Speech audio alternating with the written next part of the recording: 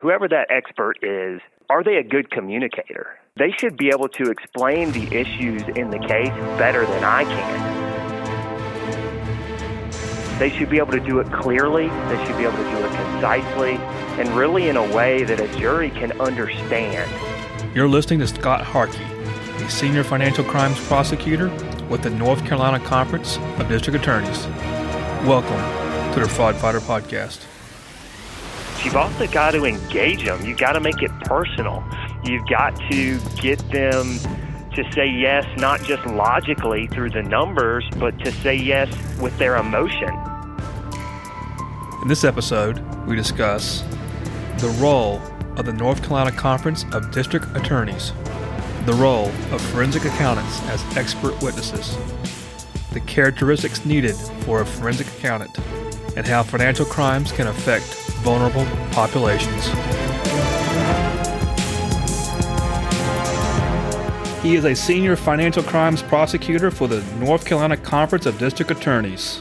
He's also a graduate of Campbell Law School and a board specialist in criminal law with the state of North Carolina. Scott Harkey, welcome to the Fraud Fighter Podcast. Thanks for having me, Robert. Thank you, Scott. I really do appreciate you giving me time. What compelled you to become a lawyer? Well, I think it was a combination of things. First, it was where my interest really steered me. I've always had a great reverence for our system of government and our system of laws, our constitutional republic. I firmly believe we live in the greatest country of the world, and the opportunity to serve within that system is just an absolute blessing. Second, I think I've always had a thirst for learning, particularly learning new things. And as an attorney, we have to learn something new in every case that we have. And as an example, in the white-collar world, I get to learn about a victim business. I get to learn about their business structure, their products, their finances. So with every case, I'm able to learn something new, and I have to learn something new because the facts of every case are really what lead us to the result. And I think lastly, Robert, is I get to help people. I think it's usually human nature for us as individuals to either run from issues and run from problems. But as attorneys, we sign up to deal with people's problems. And, we're going to try and help them through it. And if we do our job correctly, we're going to help them. Sooner or later, you decided to become a white-collar prosecutor for the state of North Carolina. How did you decide that? So the financial crimes unit that I work for with the North Carolina Conference of District Attorneys came into being around the end of 2012, early 2013. And at that time, I was working for a law firm in Raleigh, working in a civil litigation practice. But my background really throughout law school was working in the district attorney's office, working for the U.S. Attorney's Office in the Eastern District of North Carolina. And as I was working for that civil litigation firm, I was contacted about this opportunity. I was asked if I was interested, and I was. I went through that hiring process, and here I am 8 years later. Did you have a business background before you became a white-collar prosecutor? Yeah, so I get asked that question a lot, whether I have a business or a finance background, and I don't. I don't have that. I'm not more formally educated, really, than any other attorney or lawyer across the state. So as a white-collar prosecutor, is that what you just specialize in for the state of North Carolina now? Yes, that's correct. So I do, all the cases I work can really be described in broad terms as fraud cases, employment dishonesty cases, or public corruption cases. My experience with local district attorney's office is you typically will have 5, 6, 10, I guess depending on the office size, of various attorneys from various backgrounds that are what we call ADAs, assistant district attorneys, and because the district attorney is actually an elected position. How did you come about to where you are not assigned to a certain office, but yet you go across the state? Why would a district attorney want you when you're not in their office, is my question. Yeah, so good question. Just to give you a little bit of background, is the North Carolina Conference of District Attorneys is created by statute. And we have a director, we have a staff, and we have different attorneys who specialize in different areas. There's 43 elected district attorneys throughout the state of North Carolina. Within their prosecutorial district, they, through the Constitution of North Carolina, have the authority to prosecute cases within that district, and that authority is theirs alone.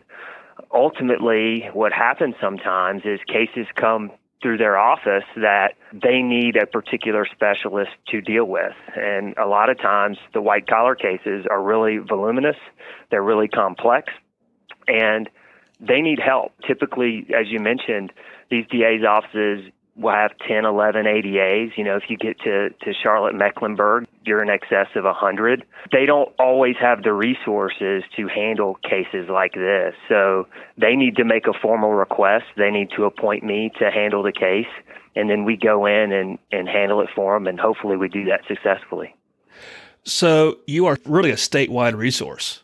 That's exactly right. So what type of cases do you get called upon across the state to help prosecute?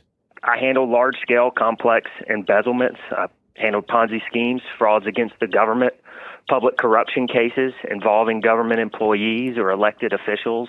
And we also handle conflict cases where that elected district attorney does have a conflict and they need somebody else to come in and be the prosecutor and make the decisions for that particular case. Give me an example of a conflict. Sure. So if there is for example, somebody they represented in the past, or, for example, somebody who they have a political relationship with or a familial relationship with of that nature, or they just for some reason really don't feel like they can approach that case in an unbiased nature or even without something that may create the appearance of impropriety. A lot of times they'll want us to come in as somebody who doesn't have any of those relationships. We come in from the outside. We make all the decisions in the case so that everything's above board and the case is handled ethically. Because if you're traveling across the state and there are 43, I think you said 43 district attorney's offices, is this something they ask you come on the front end, on the tail end, and are you running the grand jury process? How does that in particular work? So typically, and in a perfect world, we do get the referral on the very front end. Law enforcement will have reached out to the elected district attorney. The elected district attorney will be aware of an investigation that's of a white-collar or very complex nature, and they will get my office or me involved very, very early on. That's not always the case, but that is usually the case. And then I will work the case with the State Bureau of Investigation, Department of Insurance, or the local law enforcement agency, or whoever the agency is that's assigned to investigate the case. And I'll be able to work with them hand in hand through that investigative process, ultimately either resulting in a decision not to prosecute the case or a decision to go forward through the grand jury process.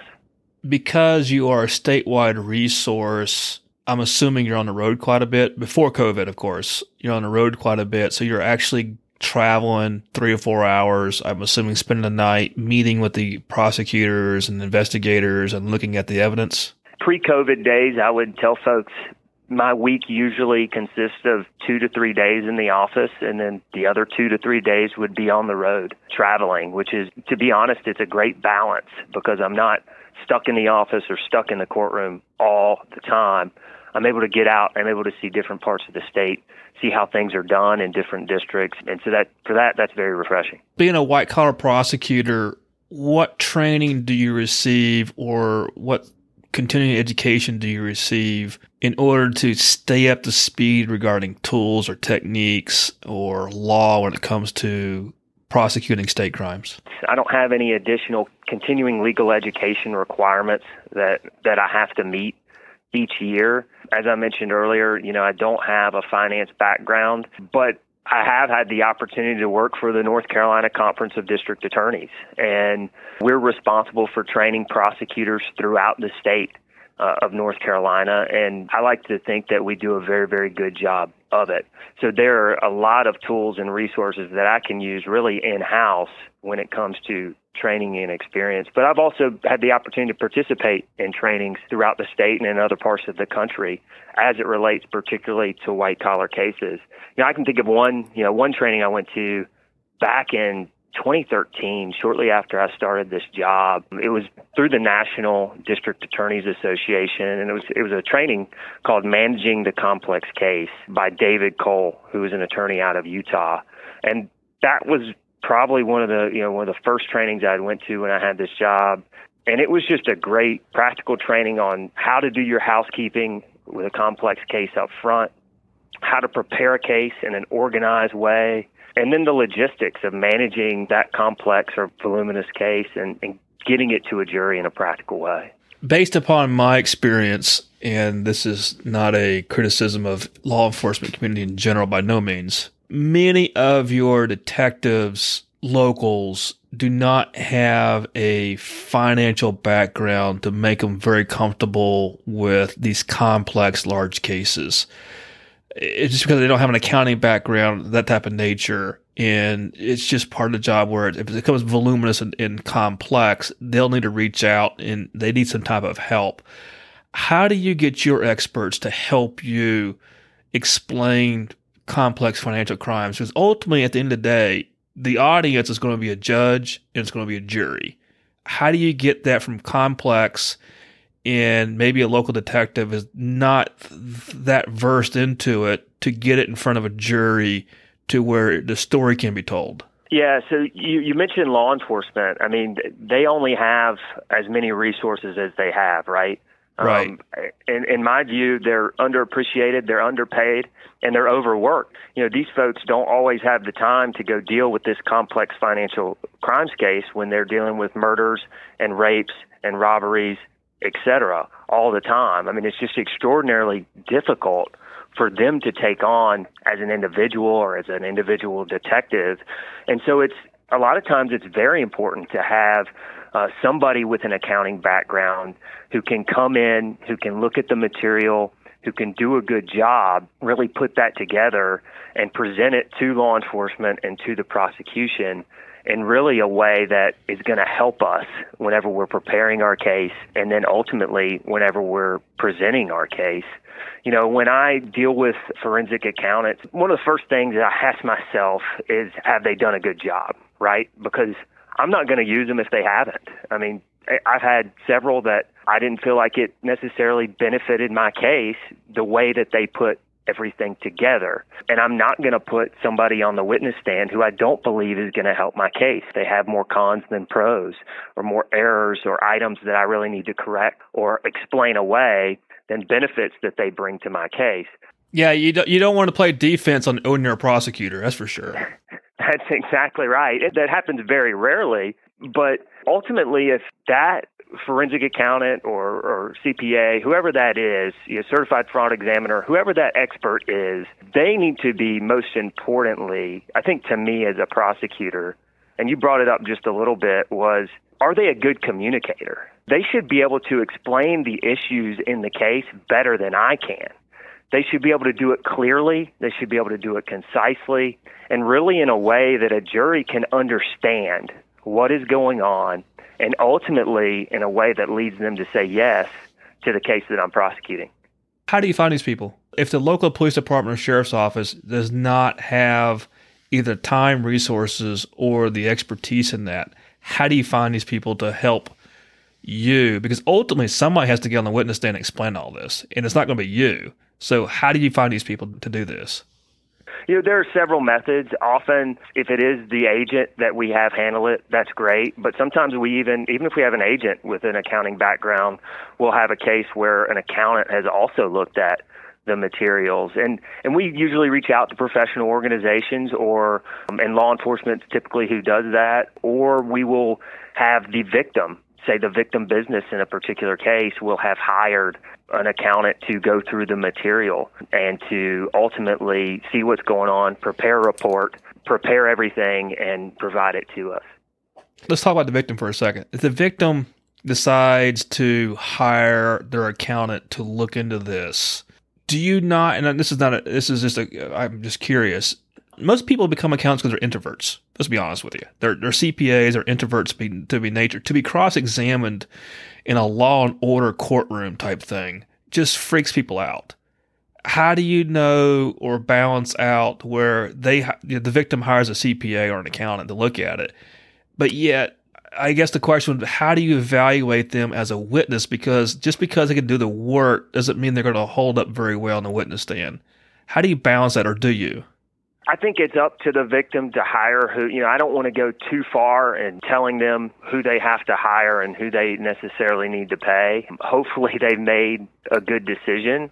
And if we feel like they haven't, we can always make application through our courts to have an expert hired who we feel would be good and effective in presenting the materials. So, that's a really a difficult question to answer. I'll just put myself in a business owner's shoes. Oh, yeah, I got my bookkeeper, my accountant to take a look at that. And they could probably find out how the money was embezzled. But this person, frankly, is not an A witness. Not even a B witness. Could be a C witness if you want to grade them, because they're not going to come across as the best witness that you can find to promote that evidence, is my point. And I wasn't sure if you had to have difficult conversations going, well, yeah, the information is great, but your accountant is just not going to handle very well the stress on the witness stand. I wasn't sure if you had this type of conversation you needed to have or not. I didn't know. That's the reason I was asking. And maybe it's just me as a prosecutor. I feel really confident in how I'm going to prepare the witnesses when we discuss the questions that I'm going to ask prior to a trial. I think more for me is the data, how they prepared it. I think one of the challenges that I often see when a victim has hired, either through their private counsel or just on their own, a forensic accountant, is the way that it's prepared. It may be prepared in a way that's helpful to show damages in a civil trial. That's not necessarily the way that it's going to help me in a criminal trial. Or it may be prepared to look at loss in a certain way that is not the loss or even something that's going to be relevant or admissible in my criminal case. And so sometimes, one of the barriers we have is we're not necessarily speaking the same language when it comes to the report and how it's prepared. Sometimes they'll make assumptions in a particular report that just aren't really based on fact, but just based on how they do their job. I don't even know. I mean, you folks are the accountants, but sometimes just things will be there where me as a prosecutor, I'm like, well, why did we do that? Or the numbers don't quite add up. So I think it's always just really helpful for us early on in the investigative stage to be on the same page with whoever that accountant is as we go through it, so they can understand what we're looking at as prosecutors at the end of the day. Completely understand. If we were on a Zoom call, you'd see me nod in my head quite a bit, because I know exactly what you're talking about. Because the burden of proof is different. In a civil case, right, the burden of proof is a preponderance of the evidence. But in criminal court, it's proof beyond reasonable doubt. And many times, you may have a $100,000 loss. 80,000 of it may be preponderance of the evidence, maybe 20,000 is beyond reasonable doubt, but you can only put the 20,000 beyond reasonable doubt in there, because that's the burden of proof that you got, and you can't throw something in there that's not going to meet the threshold. They're guilty of it. You just don't have the evidence, or you don't have the extra piece of the puzzle to bring to court to meet that burden of proof. Absolutely. And you said it, you nailed it. I mean, proof beyond a reasonable doubt, that is proof that fully satisfies and entirely convinces every one of those jurors. And so when we're dealing with a criminal case, contrary to how civil case may be approached, where you're going after every single dollar you can find, for us, a lot of times is we need to go after the low-hanging fruit.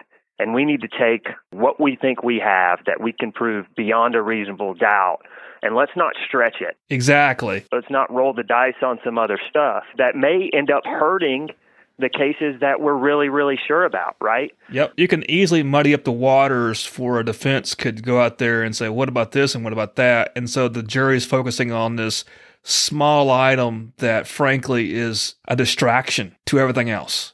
That's exactly right. It could do more harm than good, at the end of the day. What do you look for in a witness to explain complex issues? What are some of the characteristics? If you want a forensic accountant on the stand, you talked about what I call count the beans. But what do you look for regarding other characteristics?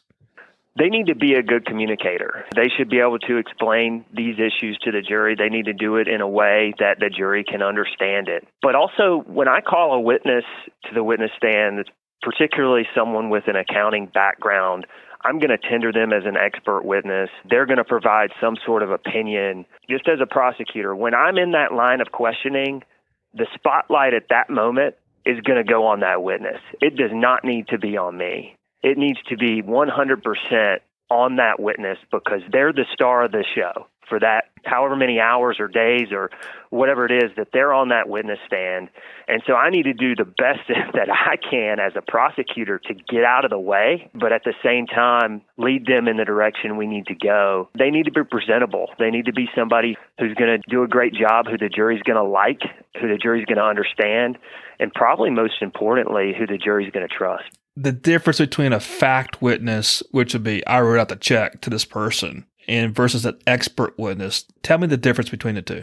Typically, a fact witness is going to be someone with some sort of percipient knowledge of the conduct, whether that's circumstantial evidence or whether it's direct evidence. They're going to be someone who had some sort of experience, who's going to recite facts for the jury.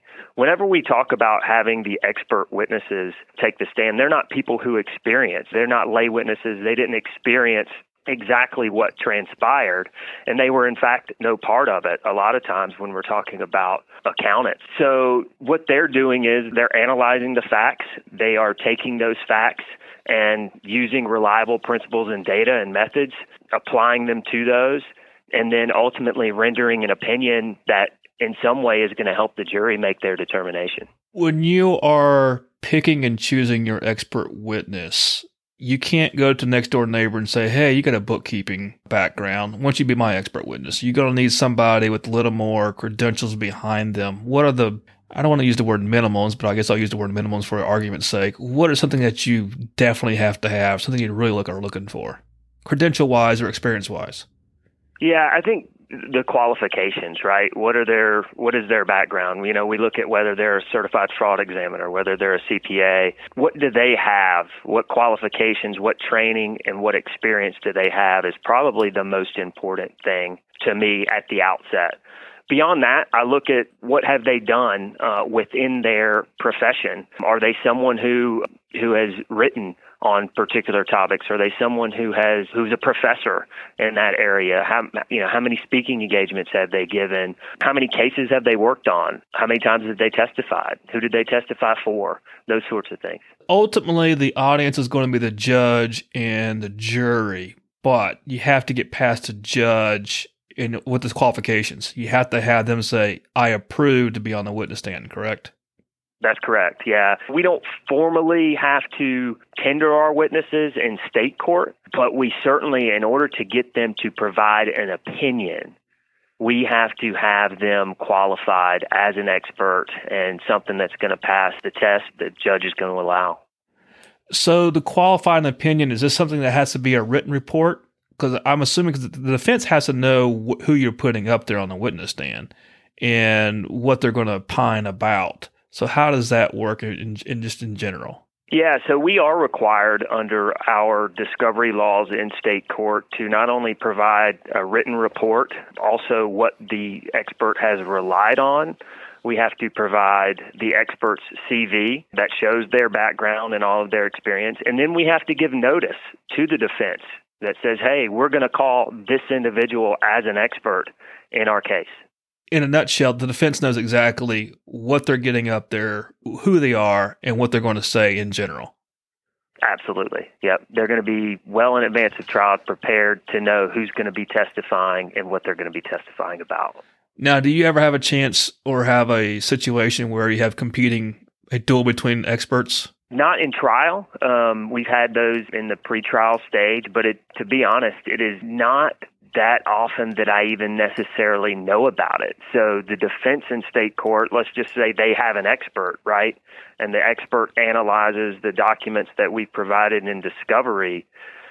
If that analysis doesn't necessarily favor the defense, that's not something that they're going to disclose to me. That's going to be their work product. And if they choose to use it at trial, as a matter of reciprocal discovery, they will need to produce that to me, provide me notice of the expert, and let me know that they were going to call them.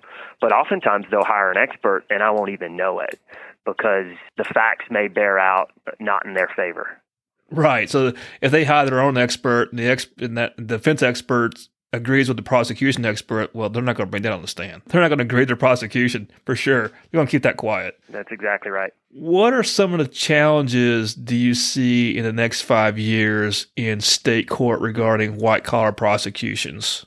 In regard to white-collar prosecution, or even really, I guess, litigation in general, our system is going to have to keep up with the advances of modern-day technology, advances of modern-day society. I mean, we've moved into an era where data has become just one of the most valuable resources, whether it's financial data, whether it's personal data, and we're so connected, really, in everything that we do. And our court system and structure is really not designed to efficiently wade through all of this, right? That's why experts are so important. I mean, our system is really light years behind when it comes to, I think, efficiently presenting a lot of data and doing it in an effective way. So I think the next 5 years are going to be important for us to catch up. We're going to have to catch up from the post-COVID era, and we're going to have to catch up in a system that seemingly always lags behind. Because technology moves at the speed of light, for sure, literally, around the world, how do you handle cases that go across state lines? And the reason why I was asking is because nothing's going to be state of North Carolina only. I mean, there's going to be victims maybe in Virginia or evidence in Virginia. How do you handle that? You know, it's difficult. It's difficult to answer because it's probably a different answer for different issues. For example, if we have an embezzlement case in the state of North Carolina, and let's just say the company is located in Raleigh, you know, if they are embezzling money or spending money across state lines or even in a different country for that matter, jurisdiction and venue is going to be proper in Wake County, North Carolina, because that's where the business was located, and they have a duty to account at that business there in Wake County, then I think we're fine. But if you talk in terms of the ability to get witnesses from out of state, that's always pretty difficult, right? We need to go apply for a material witness order or something of that nature. Or if you're talking about another crime, there's always a question of whether and where venue is appropriate. I guess it really just depends on the facts, depends on the case, depends on the pieces of evidence that we need to put together and how we're going to do that. What I was trying to get to is, number one, you mentioned that the evidence could be in a different state or the witness could be in another state. Yeah. But what about if there is the loss is split between maybe out of Raleigh and then maybe out of, let's say, Washington, D.C.? You prosecute a case that maybe it's a $100,000 loss, literally, but 50 of it's in, let's say, in Raleigh and 50% of it in Washington, D.C. Do you bring in all $100,000 into Raleigh, or do you show the $50,000 in Raleigh only?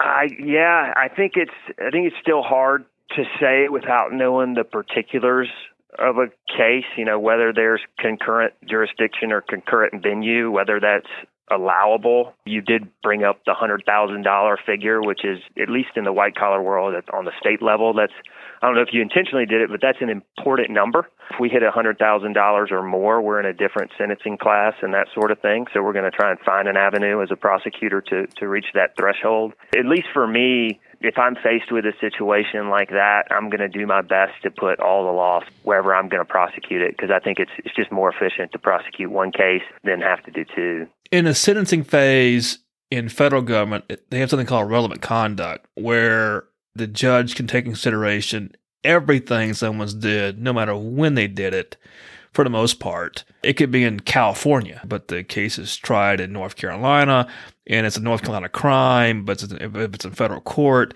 he can take the loss in California into consideration for his sentencing.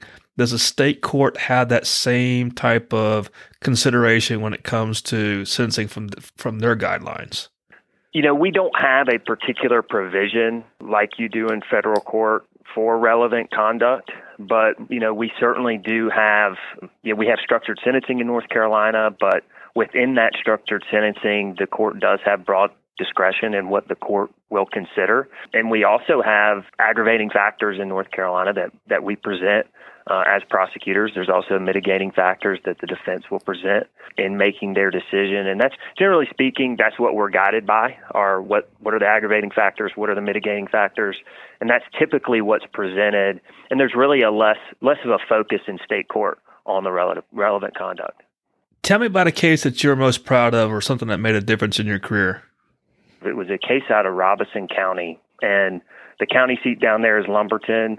The elected district attorney at the time was Johnson Britt. And he asked me to come in and prosecute a case where he had 44 different victims who were the victims of a manufactured home scheme by a gentleman by the name of Bradley McMillian. Basically, what Bradley would do is he would post for sale listings for these manufactured homes online somewhere, whether it was Craigslist or wherever. And these victims would ultimately reach out to him. He'd invite them to his business or to his home. He'd show them, this nice, shiny, new manufactured home on the computer screen, or show them maybe sometimes one that was on the lot that he had outside. And ultimately, the victim would agree to buy it. They'd either pay a large down payment or they'd pay full price.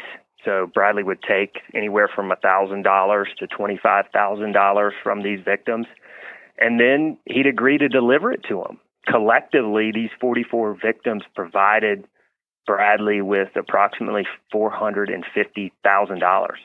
In return, he provided them with nothing. These victims would follow up, once the home was to have been delivered. And he would always respond to those follow-ups by saying something that provided them with some false hope. Say, well, it's on the way, or the trailer broke down.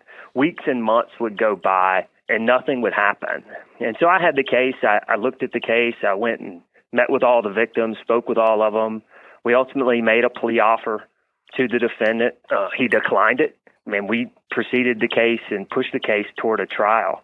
He ultimately fired his lawyer, tried to get his old deal back, and kind of on the eve of trial, he said, I want to do that plea we were talking about. And I said no. Ultimately, he didn't go to trial, though. He pled guilty as charged. We didn't give him any benefit, and we went straight to a sentencing hearing. And it was a hearing where the judge, based on how the offenses played out, the judge could have given him a probationary sentence, or he could have given him several years in prison as a result of his conduct. And the reason this case was really so near and dear to me is because of the people that I was able to help. This was a financial crime. He took money at the end of the day. And if we just say, hey, he just took money, right? It's just money, then it doesn't really seem like a whole lot. But these victims were probably some of the most vulnerable people that I've ever had the ability to come in contact with. They were some of the most vulnerable in the state of North Carolina. And they were also good people. These were people who had either no job or they had low-paying jobs. These were people and these were victims who were former military members. And they gave this man their life savings so that they could have a small roof over their head. I'll never forget one of the victims, when I was meeting with him before the plea, he was telling me how he had a wife and they had a young child. And then his wife was also pregnant at the time, that they had given this man their savings so that they could have a small roof over their head. And they ended up sleeping in his small car. They slept together every night. Him having to tell me while he's crying about the anxiety, about the heartbreak, and about the stress in his life, having to tell me about his wife who had miscarried as a result of all that, and as really a result of the defendant's greed. So to this victim and to that victim, as well as many others in the case, it wasn't just money. He stole this man's comfort. He stole these victims' security. He stole their opportunity. And there's not many things that are more disgusting than that. Ultimately, we proceeded with that sentencing hearing. Things didn't go very well for the defendant. He received 16 consecutive sentences. 8 of those were active. And luckily, the victims were in the courtroom to see it happen. One thing that I'd never seen done before in my career as a prosecutor is after the judge banged that gavel and sentenced him to a lengthy prison sentence, all those victims stood up in the courtroom. They cheered, applauded, they whistled. And, it was just whatever. It was just that day, right? Nobody in the courtroom cared. The bailiffs didn't care. The judge didn't tell them to be quiet. They had their small glimpse of justice that day. And I'm glad that I was able to help those people as a prosecutor, help those people who couldn't help themselves. And thankfully, the defendant sits in prison to this very day. That is actually a great story, Scott. I appreciate you sharing that with us. It's one thing, and I've talked about this previously with other guests before, and privately and mostly publicly. If I go down the street and I get assaulted, I could probably heal that broken arm or leg or whatever else it is. But if you took my life savings away, especially if my income level is or the ability to earn income is extremely low, or that starts really, that's a lifelong suffering I have to go through because I lost now everything I've worked for 50 years. It really is. And it's just more devastating. A lot of it comes with dignity as well as embarrassment, to lose your money to really a swindle. And they're not even being greedy. They're just trying to just do the basics of trying to live and have a roof over their head like you talked about. Yeah, I mean, the harm in these cases is greater than just financial. We see that. It's harm that lasts for a long time, and it's harm that's taken something from somebody that it took them a long time to attain. And then again, on the other side of it, these defendants, not just an assault. It's not just a moment in time where a defendant or an individual has just made a mistake, right? They assaulted someone, they snapped, something happened, and they had a bad 15 seconds of their life. Typically, the defendants in these cases, these crimes last for years. The deception, the deceit, what they do, the decisions that they have to make day after day, week after week, month after month, year after year, they last for so long. And so in a lot of ways, these crimes can really be that much more disappointing and in some ways disgusting. Do you know what the defendant did with the money? A lot of the victims gave him cash, so it was a difficult situation for us on the prosecution side to really show where the money went. We could certainly prove that the money was passed, but what he did with the money, that was one of those cases where it was just really, really hard for us to figure that out. It's one thing to give someone the money and promise to do a service or deliver a product, and they went belly up, went bankrupt, and you just kind of lost their down payment. It's another thing when there's willfulness where you guy just takes the money, lies about it, and just spends it on his own. I was just kind of curious if there's what he actually did with the money.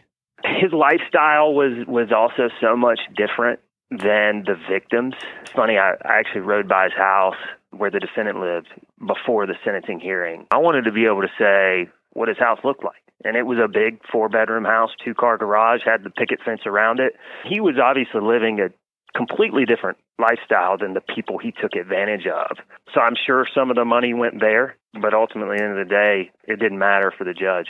So, regarding restitution, how does state court deal with restitution? Is there a court order, a judgment? How does that work? And does the court have the ability later on to start clawing back and selling his assets and forfeiting them in order to pay victims? We don't have the mechanisms in place in the state of North Carolina to go for that clawback. We really don't have a lot of ability, except in small circumstances, to seize and freeze assets of a defendant at particular phases of the case. All we can do, as prosecutors, we can ask for judgment for restitution. Sometimes that's made part of the criminal case, and that's just a criminal judgment that they would be obligated to pay. There's not a whole lot behind that. In some instances, if the case fits, we can ask for a civil judgment on behalf of the victims for whatever restitution they are owed. Does that give the victim some type of standing to where they can get their own, let's say, private legal counsel and start proceedings against maybe the house or other assets in order to get paid? Or are they relying upon the court to do this to get paid? Yeah, so it would already put them in a position as if they had sued them civilly for the same conduct. They had already had either a jury trial or a judgment entered by the court to where there's a civil judgment for whatever that restitution number is. Then at that phase, it would be up to the victim to ultimately recoup on that civil judgment, recover that civil judgment. And they would have to hire counsel and go through that process to try and find money and then ultimately get the money through that judgment. What do you wish you had known before you started being a white-collar prosecutor? I think it's really hard starting out to have a good gauge and a good pulse for certain things within your profession. When you start whatever that profession is, as a lawyer, what's a reasonable resolution? What's a reasonable argument to make? I think starting out as a lawyer, you could be timid. You could lack some confidence when it comes to not knowing that. because you don't have that gauge, you don't have that pulse. I guess for me, I don't think I ever really lacked confidence on the outside. It may have just been on the inside. But, fake it till you make it. That's right. But, good judgment comes through experience. You know the law, and if you know the facts and you've worked harder than the other side, then you're in a pretty darn good spot. And you can be confident in however you decide to proceed, whatever decision is you make about a particular case, because you know the case better than anyone else in the courtroom. That would be what I wish I knew and probably my advice. Looking back on your career, what is the biggest mistake or lost opportunity? I would just say probably just the small things, right? And I've made mistakes. I'm going to keep making them because I'm human. But, in the past, I've made mistakes in maybe how I dealt with someone, whether it was a victim or whether it was another attorney. I've made mistakes in the negotiation process, and I've made mistakes in trial where I looked at a piece of evidence, and to me as a lawyer, it wasn't necessarily significant, but to the jurors, it was. That comes with experience because you're like, really? You focused on this? But you know what? It was important to them. It just rang their bell for some reason. I understand. That's right. Yeah, I understand. For whatever reason. Yeah, they bring their own experiences into the jury box. Those experiences are different than mine, and so they're going to view things differently. Things like that, those are not necessarily things I regret. They're learning opportunities. I've learned more from the cases I've lost probably than the cases that I've won at the end of the day. Interesting you say that. When I was criminal investigator for 20 years with the IRS, one of the things I always looked for is, if I'm sitting in that box, what would make my head shake go, I understand that. And that's what kind of like how I approached my cases in many ways. And one of the cases I had, a lady was embezzled employment taxes. Now, employment taxes are the taxes that are taken out of people's paychecks. But it really is the government's money, sort of like sales tax. It's the government's money, you got to turn it over. It's held in trust on behalf of the government, and you got to turn it over to the government. If you don't turn it over and spend it on yourself, that's a crime. And it's called failing to turn over payroll taxes. And one of the things I saw was on Facebook was this couple sitting in a gondola in Venice that was paid for out of people's paychecks that was never turned over to the Internal Revenue Service. And I knew I was sitting on a gold mine because I could talk about all day long about this, that, and the other. But when it comes to trial, showing that picture of them two sitting in a gondola would resonate tremendously well with a jury because they can't go on vacation to Venice. That's exactly right. And I had a conversation with the attorney. He goes, "Yeah, that picture really kind of like put us over the edge to plea because we knew very good and well this is not going to end well, not at all." Yeah, no, and that's great stuff, and that's great that you did that. I mean, I've had. For some reason, a lot of embezzlement cases that I've had, you get pictures like that. They put things up on Facebook, and I've probably had half a dozen cases where shortly after a large sum of money has been taken from a victim, you see half a dozen or a dozen people out at Disney World, on a $25,000 vacation or something like that. Yeah. Those things they're great for a case because especially a white-collar case, right? You're dealing with numbers and stuff that makes jurors' brains hurt. Yep. But you've also got to engage them. You've got to make it personal. You've got to get them to say yes, not just logically through the numbers, but to say yes with their emotion, Yep. And those pictures, just like you described, I mean, those things are just great. They're great tools in any case, particularly a white-collar one. It's one of those issues where, by golly, I can't do that. Neither should he be able to do that with stolen money. I mean, that's right. Yeah, I completely understand it. I always love getting those little tidbits of evidence out there and going, well, you know what? If the client wasn't pleading not guilty, that's fine, but we're going to show this, this, and this. And this is going to be fun. This is going to be fun. Absolutely. All right, final 4 questions. You ready? Yes, sir. What is your biggest motivation now? I think on a personal level, my motivation every day is my family. I want to do what's best for them. They're just so much of what I think about. And, being a father, being a relatively new father, I want to teach my son all that I can teach him. I want to teach him principles. I want to teach him values. And really the best way I know how to do that is by example. Not only what I do on a day-to-day basis, but how I do it and how I approach it. I think in practice, my motivation to me is helping people who can't help themselves. I mean, some of the people I've had the opportunity to do things for, some of the people I work for to help now, they've gone their whole life and they've never had anybody stand up for them. They've never had anybody who's had their back, who's gone to war for them or gone to battle for them in a courtroom. To be a person who can do that, who has the tools to do that, that's really all the motivation that I need. What book or books have changed your life or thinking? Relatively recently, I read a book called The Power of Habit, and that was a book that really opened my eyes as to how I am wired as a person, how we are wired as people, what my own habits are, how I can change them for the better. And it also really opened my eyes to a lot of how the world works, to how large institutions, whether it be corporations, governments, study our habits. And they use those studies in such a way to influence us, to buy their product or to make a particular decision. That was a book that definitely gave me a different perspective on life. Share something that you have purchased in the last 12 months, less than $100, that you enjoyed or made your life easier. If it's good enough for Scott, it's good enough for the rest of the world. What would that be? This would not be something that is tangible, but more of an experience. Last week, I had the opportunity to do a Spartan run for the first time. I got together with some of my friends from high school. We had not seen each other in a long time. We all live in different cities, and it was just great to go. We traveled. We were out in the desert. We did about 6.5, 7 miles, did obstacles. It was just a great experience. I really enjoyed it. If you had to do something else, if you got fired today, you could no longer be a lawyer, no longer be a white-collar prosecutor, what would you be doing? I think I'd probably be some sort of entrepreneur. I don't know. I just always had great admiration. I just admire people who take a leap of faith.